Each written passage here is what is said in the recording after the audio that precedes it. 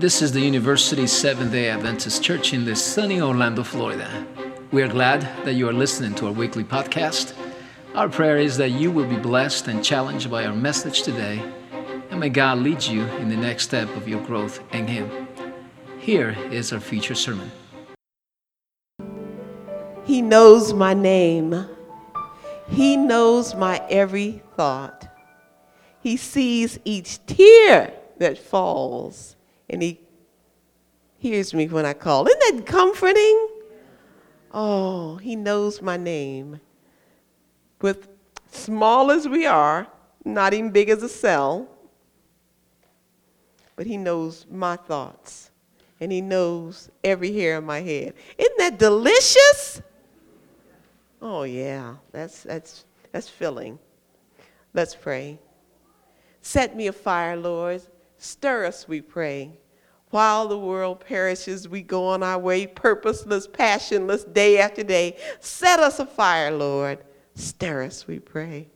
Thank you for seeing us and knowing us and loving us and blessing us and preparing a place for us. Thank you, Lord, that you've given us everything to live godly before you. Thank you that you will begin the work and will finish it in us. Thank you for all those promises that are mine, every chapter, every book, and every line. Lord, we're standing on your word, divine, because we know that this word is ours. We love you, Lord. Bless us, teach us, and we thank you in Jesus' name. Amen.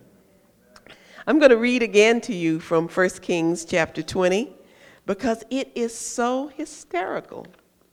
It is funny, this chapter. It's a marvelous story we don't talk about too much, but this one's awesome. And I want to start with you in verse 22, I think.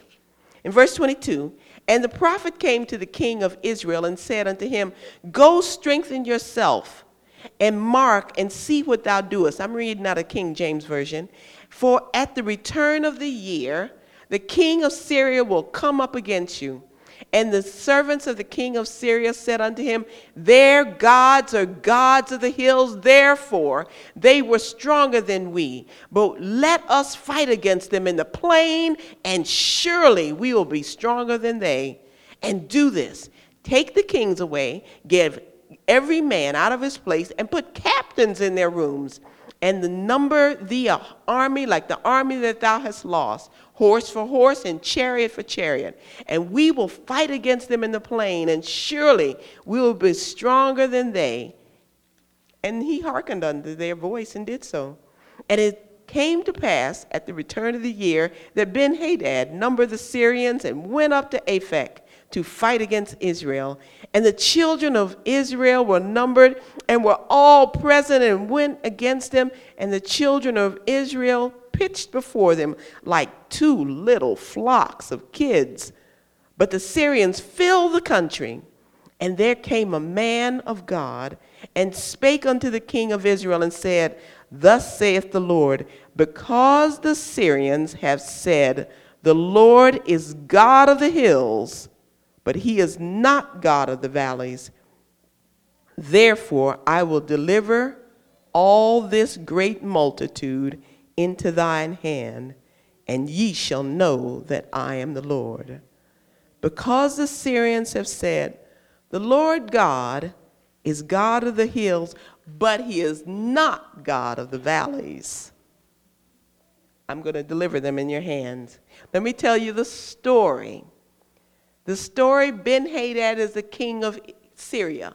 He is the greatest ruler of the time, and he has so many folks, he has 32 kings up under him, and they have their own armies.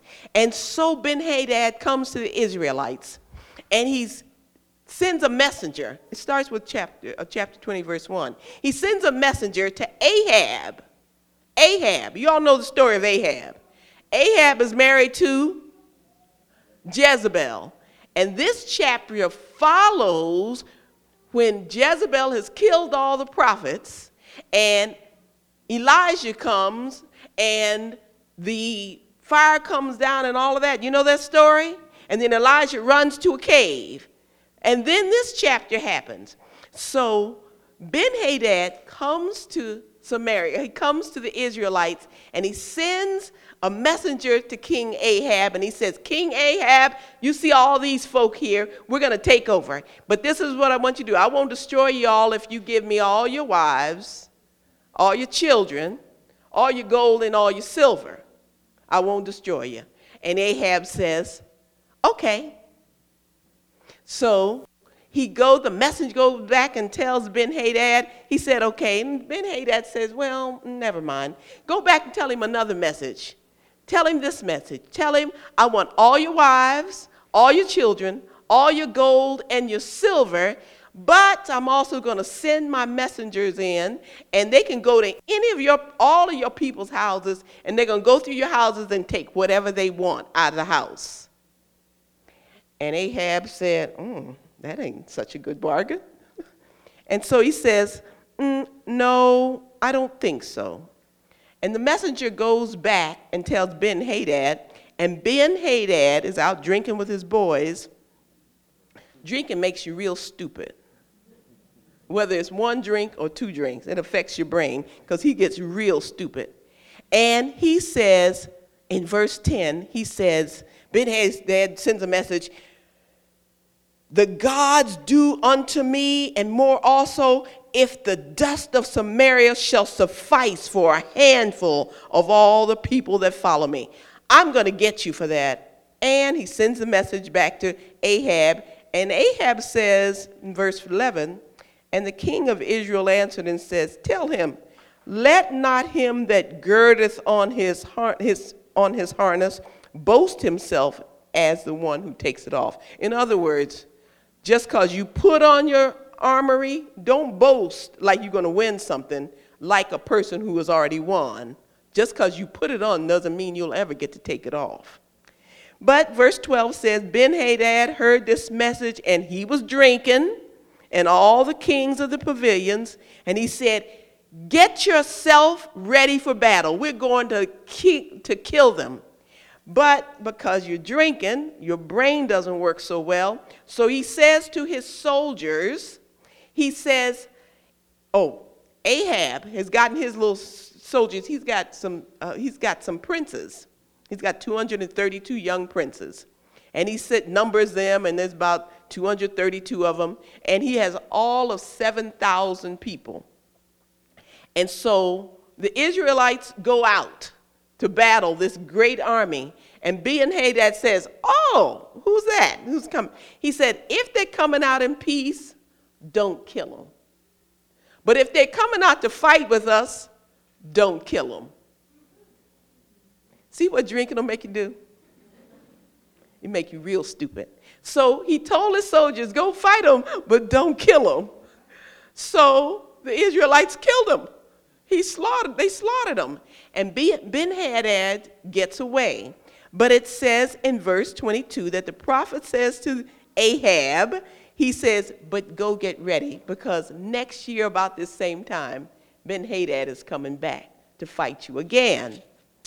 And that's when, in verse 23, Ben-Hadad's advisors said, look, king, we can win. The problem was that, see, we fought them in the hills.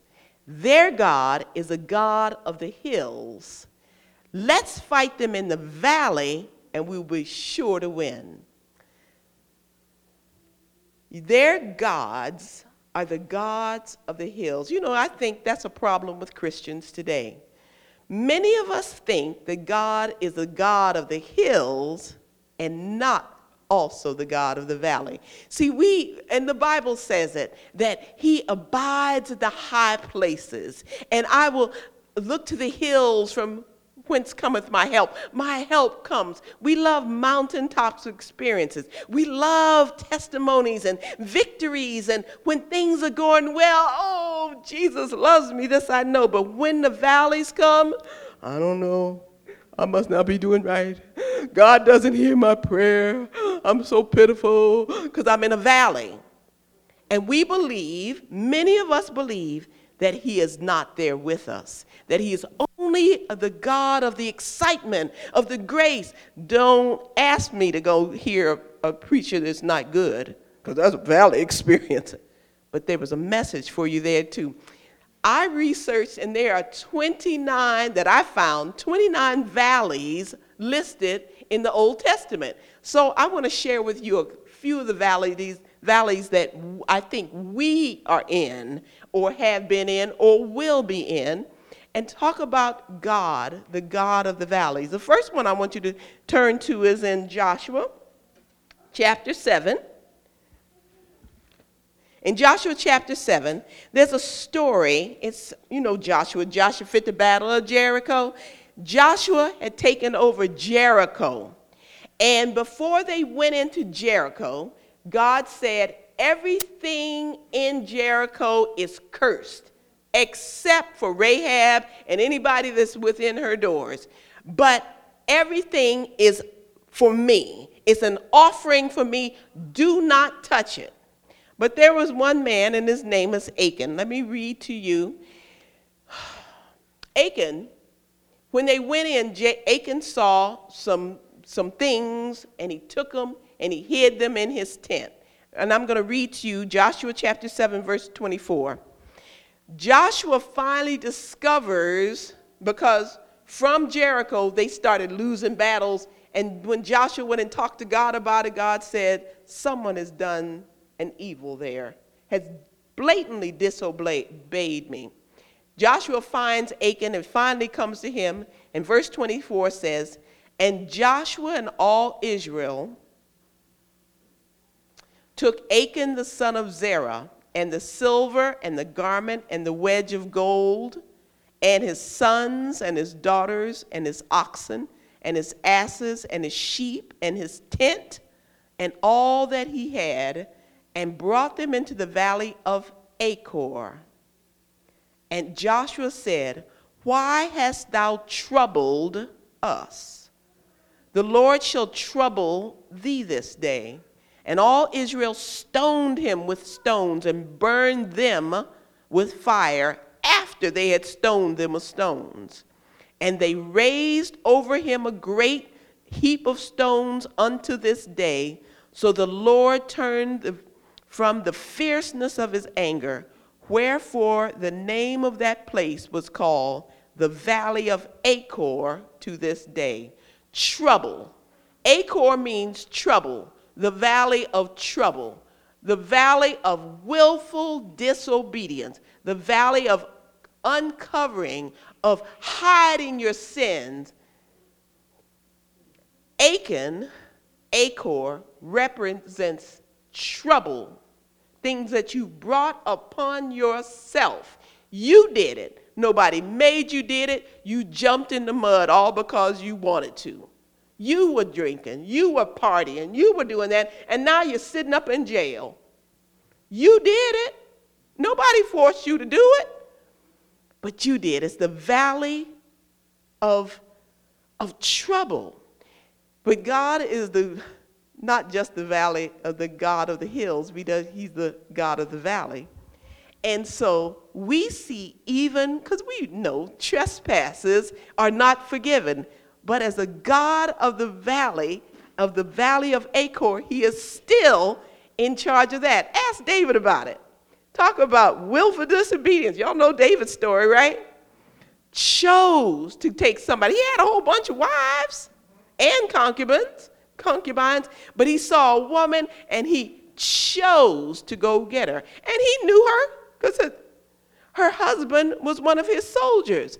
But he wanted her, he got her, and then tried holding it and hiding it and trying to cover it up, even so much that he committed murder to do it. Talk about willful disobedience.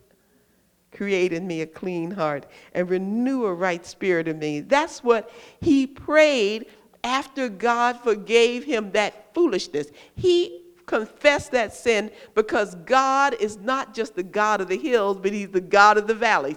Even when you're ridiculous and stupid, don't stay away. Come back, because he's the God of the valley. Amen? And if you turn with me to Hosea chapter 2. in Hosea chapter 2, you know that story about Miss Gomer. Gomer was whorish. She was an adulteress. She was married to a prophet, and she would not stay with him but chased all of her lovers. He would give her gifts, and she would give them to anybody so that they would be with her. What? Talk about willful disobedience. And yet, look at Hosea chapter 2. And in Hosea, it's talking about us. We're those whorish folks. We're the ones who chase after riches and chased after fame and chase after people trying to think well of me or whatever. Chase after clothing and don't return tithes. We're the willful, disobedient ones. But look what he says there in Hosea chapter 2, verse 14, talking about us. Therefore, behold, I will allure her, my Gomer. I will allure her and bring her into the wilderness and speak comfortably unto her. And I will give her vineyards from thence, and the valley of Achor for a door of hope. And she shall sing there as in the days of her youth, and as in the days when she came up out of the land of Egypt. I will give her Trouble Valley. She has been a trouble all of her life, making poor choices, but I'm the God, not just of the hills, but I'm the God of the valley. And I will come to her and call her back. And I will give her Trouble Valley as a place that she will remember she was a trouble, but she will rejoice and sing praises to me. Isn't that a good God? I am not just God of the hills, but I'm God of even your troubling selves. You've made poor choices, and he still calls us back. Now turn with me to 2 Samuel. 2 Samuel chapter 20. Chapter 23, I think. Chapter 23, and let me read you the verse 13. It says, and 3 of the 30 chief went down and came to David in the harvest time unto the cave of Adullam. And the troop of the Philistines pitched in the valley of Rephaim. The valley of Rephaim. Rephaim, that word means giants. The valley of the giants. David was running away from Saul, and there he was hiding, and down there were a whole host of the Philistine garrison. He's up there, they're down there. And David had 3 of his chief guys. Now, these guys were tough. They were bad. You ought to read it. Go back up and read what those guys could do. But 3 of them, just 3 men. And a garrison could be as many as 1,000 folks down there. And David was looking down at him, and he said, I sure wish I could just get a drink of water from the well of Bethlehem down there. Just a drink of water. And the men overheard it. So those 3 went down, broke through the garrison, got him a cup of water. They were tough. They went and got him a cup of water because he wished it. I thought, Lord, I want to be like that. When you wish something, I want to give you that much pleasure that I will risk anything to do what you said. That's what I want to, that's kind of love. Because those guys love David. He didn't say, go get it. He said, man, that would just be delicious. And he went down anywhere. They went through all of that valley of giants. And when they brought it to David, he took that water that they did that, and he said, Lord, I am not worthy of all that. I don't need anybody loving me that much. Only you are worthy of that. And he made it a drink offering to the Lord. I think that's why God loved him so much. He said, you're worthy. Here, Lord, here's the water. We want to give you praise with this water. We'll go get whatever you. Ooh. We can hardly come to church on time. We can hardly do stuff and think, man, I want to love you like that. I will hasten to do your will. That's the kind of love I want to have for him, like those soldiers did. The valley of giants meant nothing to them. A host of folks meant nothing to them. Well, you are facing giants in your lives. We're all facing giants. maybe a prognosis. Some doctor told you you've got a this going on, or a child is sick, or you're going through a divorce, or your bills are too high and your money's too short. And whatever the valley is that you're in, he is not just the God of the hills, he's the God of the valleys. He can handle Goliath kind of problems, amen? Giants mean nothing to him. Last January, we buried a little girl. She was 2 years old. She was one of my nurse's babies, and that baby contracted something, and she ended up in the ICU for over a month. And the family kept vigil, and we prayed with the mom, and because she worked for us. But this little girl named McKenya, this little girl, 2 years old, they would bring her song in. She had one song that was her favorite song. I give myself away so you can use me. Somebody know that song?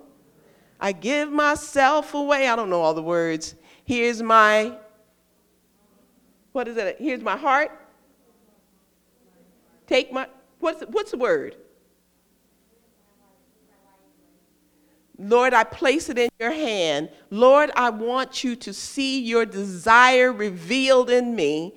I give myself away. And that was her song. She figured out her purpose before many of us have, and we're way past 2. But she knew it. And on the day that she died, there was a prayer vigil, and the dad was there who was an unbeliever, and the mom was there, and a whole bunch of folk that were not Christians. And she was preaching to them as they played that song over and over and over.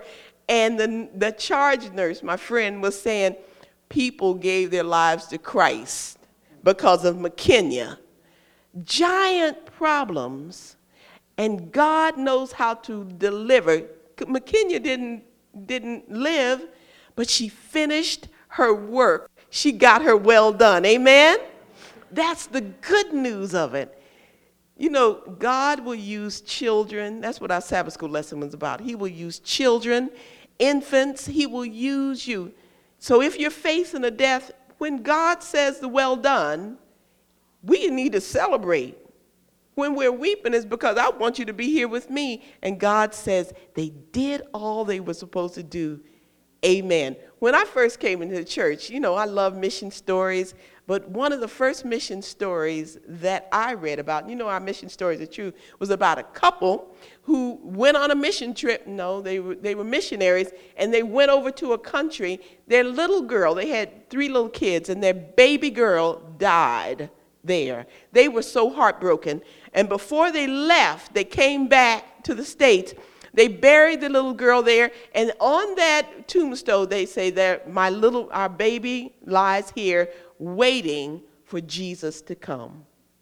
My baby is lying here waiting for Jesus to come. And then they left. They went back heartbroken. We didn't finish anything, and we lost our child. So sad.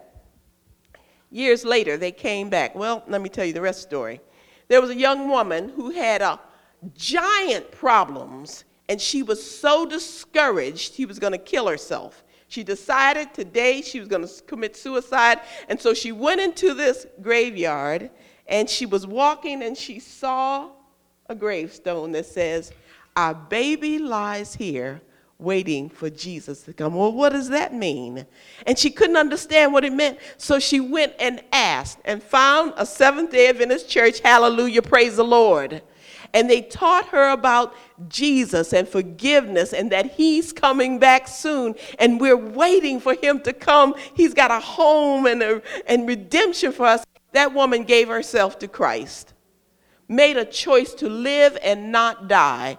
She went and witnessed to her family. She witnessed to all her friends. She was free and shared it with everybody. And then about 5 or 6 years later, the family came back just for a reunion with the people, and they had this great big thing. They met this young woman who had, because of their baby having died, and she had with her another like 128 people.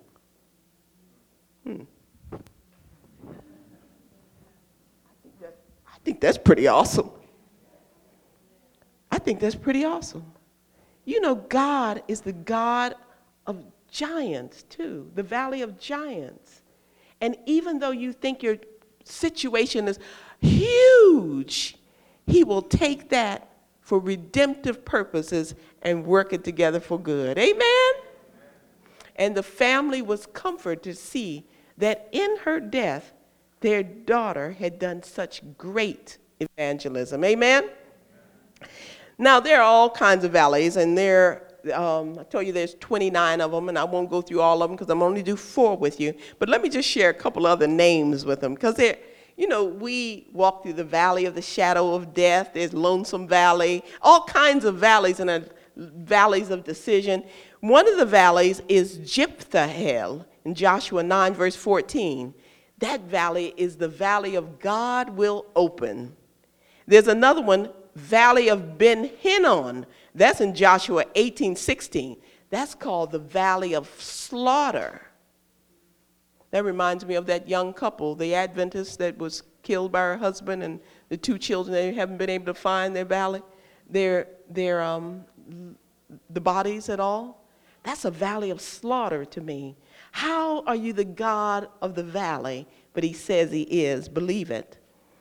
There's the valley of vision. You sang about, be thou my vision. There's a valley of vision in Isaiah 22, verse 1. And Zeboam, 1 Samuel 13:18, is the valley of hyenas. Oh, no! The valley of hyenas. There are all kinds of valleys, 29, that I saw. And there may be even more. But let me share another one with you. Here's one of my favorites. Turn with me to Ezekiel chapter 37. Ezekiel 37, you all are familiar with that one. You remember Ezekiel in verse 1, it says, and the hand of the Lord was upon me and carried me out in the spirit of the Lord and set me down in the midst of the valley, which was full of bones, and caused me to pass by them round about, and behold, they were very many in the open valley, and lo, they were very dry. In other words, these bones had been bleached. They had been out there so long, there was no more meat left on them. They were dry and brittle bones. They were past doing anything with. And he said unto me, Son of man, can these bones live? And Ezekiel had finally figured out, you can't tell God what he can't do. He said, and I answered, O Lord God, thou knowest. Again he said unto me, prophesy upon these bones, and say unto them, O ye dry bones, hear the word of the Lord. Thus saith the Lord God unto these bones, behold, I will cause breath to enter into you, and ye shall live. And I will lay sinews upon you, and will bring up flesh upon you, and cover you with skin, and put breath in you. And you shall live, and you shall know that I am the Lord. So I prophesied as I commanded. And as I prophesied, there was a noise, and behold, a shaking, and the bones came together, bone to bone. And when I beheld, lo, the sinews and the flesh came upon them, and the skin covered them above, but there was no breath in them. Then he said to me, prophesy to the wind. Prophesy, son of man, and say to the wind, thus saith the Lord God, come from the 4 winds, O breath, and breathe upon these slain that they may live. So I prophesied as he commanded, and the breath came into them, and they lived and stood upon their feet, and an exceeding great army. Then he said unto me, Son of man, these bones are the whole house of Israel. Behold, they say, our bones are dried, our hope is lost. We are cut off from all parts. Therefore prophesy and say unto them, thus saith the Lord God, behold, O people, I will open your graves and cause you to come up out of your graves and bring you to the land of Israel, and you will know that I am the Lord when I've opened your graves, O my people. The valley of dry bones, dry bone valleys, when all hope is gone. I can't pass that test. I'm going to fail. He's the God of the valleys. When I can't stay with him anymore, I'm tired, he can speak to broken relationships, dry bone relationships. He can bring life. Can you imagine? Look at poor Ezekiel. He's sitting out there with these bones, and just all that rattling starts happening, and all that shaking, and that stuff starts coming together. Can you imagine meat jumping on a bone? Can you imagine skin covering flesh? He saw things. He is the God of the driest situations. I can't get out of this. You know, I have met folks who their houses went into bankruptcy, and they had no place to go, and they've lived in that same bankrupt house and not paid any rent for 3 years. Hallelujah, glory. He's the God of the valleys. Have you ever heard of folks who didn't have any gas in their car, and they drove miles on fumes? Because he's the God of the valleys. He is able to carry me, amen? Because he's the God of the valleys. When you think all hope is gone, our God is not just the God of the hills. He can work all things together for our good, even the most hopeless situations. There was a woman in Luke chapter 13 who had been crippled, bent over like this, for 13 years. All she could do was see the ground. And how in the world did Jesus see her in the crowd where everybody's standing up and she's like this? And he said, "Come to me, daughter," in Luke chapter 13. And he said, "Stand up." And she stood up so that she glorified and praised him. Because he can take broken over things that are dead and lost and bring them to life, because he's the God of the valleys. One more. But you know, I didn't finish telling you about the battle with Ben-Hadad. I didn't finish it. But I'll have to go to this last one. But let me tell you what happened, because it's really hysterical. Back there in 1 Samuel 20. So Ben-Hadad comes back to fight against them. And it said in the scripture that the children of Israel came out, and there were only 7,000 of them.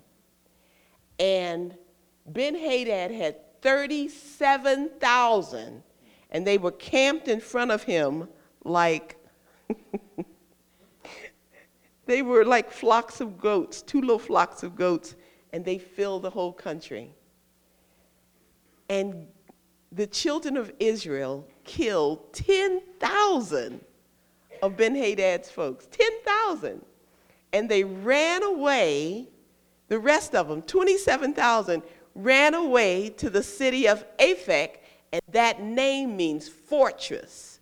They ran to a fortress, and the building fell down on them and killed 27,000. They killed 10. Their fortress killed 27,000, because he's to prove to them and to prove to hard-headed Ahab that I am God of the valleys and the hills. I'm the God of everything. And the last one I want to tell you about is found in 2 Chronicles chapter 20. You know that story. Remember? Moab and Mount Seir and Ammon, they were all coming up against Judah. They were coming to kill them, and they were going to destroy them. And so the message that comes to Jehoshaphat, and Jehoshaphat knows that he is too small to win this. And the prophet comes and says, you know, believe your prophets, believe them. Trust that God's going to do it. And he says, God is going to deliver this great army into your hand. God is going to do it. And so Jehoshaphat believed the prophet. And what he did was he started praising and thanking God. And when they began, and his soldiers started going out. And the soldiers went out. But he didn't let the soldiers go first. He put the choir out first. He got the singers. And he put the singers out to go to battle because he believed God. That's what he's calling. That's what faith is about. I believe you, God. You are able to carry me through. And it says in verse 22 of 2 Chronicles 20, and when they began to sing and to praise, the Lord set ambushments against the children of Ammon, Moab, and Mount Seir. And when they were, which were come against Judah, and they were smitten. For the children of Ammon and Moab stood up against the inhabitants of Mount Seir. So in other words, these three confederates come together to kill Jehoshaphat and all his folk. And the three confederates, they said, I wonder why. And they started killing all the folks of Mount Ammon and Moab started killing all the folks of Mount Seir. Kill them all. And after they killed all of them from Mount Seir, they looked at each other. We're going to kill you too. And so they started killing each other. And so they killed each other. And then the last two were left. He stabbed him and he stabbed him, and they both fell down. It's right in there. Read it. They all killed each other. And meanwhile, Judah sitting up there singing, praise God from whom all blessings flow. That's all they were doing, singing. They were singing praises. And they were out there killing themselves. What are we afraid of? Anywhere with Jesus, I can safely go. Amen? Because he is my rock and my fortress. He is my strength. He orders my steps. We are more than conquerors through him who loved us. Amen? Why are we afraid of anything? Because he is God even of the valleys. And when Jehoshaphat and his people came to take away the spoil of them, they found among them an abundance of riches with the dead bodies and precious jewels, which they stripped off themselves, and more than they could carry. And they were 3 days in gathering the spoil. It was so much. And on the fourth day, they assembled themselves in the valley of Barakah. Barakah means blessing. In the valley of blessing, and there they blessed the Lord. Therefore, the name of that same place was called the Valley of Barakah unto this day. Our valleys become the valleys of blessing. Amen? Because our Christ, his name is the lily of the He's the lily of the valley. When things are falling apart, we can't see from the mountains on the other side, and it's so dark because we're down in the valley. You do like this. Take a deep breath, and you will smell the sweet fragrance of the lily of the valley. Amen? Because he's not just the God of the hills, he's also the God of the lowest place. Don't give up. Because he has overcome. Isn't that good news? We are more than conquerors to him because of him. But I think it's hysterical, too, that those folks went to army with all them jewels. I know our soldiers don't go to and take their credit cards and their golden rings and their pearls. And you don't go to war with all your stuff, do you? God said, put on everything because I'm going to give it all to my children. And they went through 4 days of carrying away good stuff, silks and pearls and gold. That is hysterical. Not only will I win the battle, I will bless my children because he's the God of the valleys. There was one of my, all week, when I'm preparing a sermon, I'm always expecting God to give me the stories, the situations all through the week. And he has. He's been telling me. I was meeting folk all week that were giving me their valley stories and how God worked them together for good. But one of the women that works on the women's ministries programs with Cheryl Vandenberg, she told me a story that I want to share with you. Her dad, all of his life, Seventh-day Adventist, but he had made, his goal was to make a CD. He played the guitar, and he wanted to make a CD that would bless hundreds and hundreds of people. And all of his life, he wanted to do that, and he sang and he played and did all kinds of things, but he never made a CD. So now he has Alzheimer's, and he can't do it.